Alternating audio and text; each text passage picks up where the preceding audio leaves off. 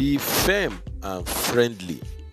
One of the most important counsels I received from a dear father in the faith as we began our church work was this: son, if you will build a strong and lasting ministry, you need to be both firm and friendly with people. This counsel has proven very valuable to me over the years, not only for ministry, but also for life and destiny.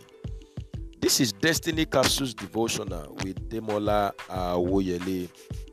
Friend, you need to be firm and friendly. Being able to balance firmness and friendliness is a major requirement for a life of success and greatness. Matthew 16:17-23.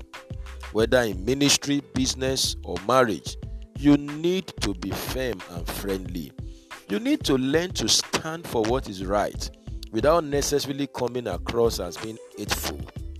Being friendly without being firm will make a mess of your life and enterprise.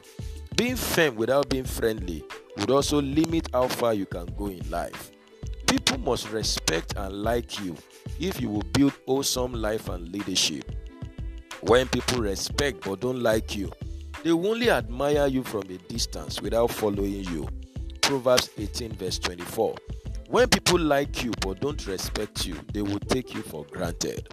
Respect comes from firmness, while likeness comes from friendliness. Firmness is not the same as hardness or being hard-faced. It is strict adherence to the right principles that will better people's lives and make things work. Firmness is a measure of character.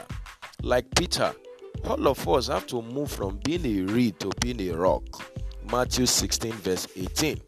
A spineless leader is a disappointment to divine purpose. Friendliness is not a gift. It is an attitude that can be developed. Whereas some people are naturally friendly, starting from their look or facial expression, but we can all learn to be consciously friendly.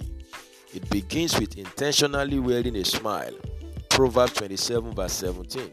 It has to do with being genuinely interested in people and what is important to them. Proverbs 17:17. It is about providing a platform where people can approach and assess you. Luke 19:1-10. Despite the fact that Jesus was firm on kingdom principles of integrity and uprightness, he was called the friend of sinners. Matthew 11:19. He was sociable, approachable, and enjoyable. He could impact more people because his life inspired people.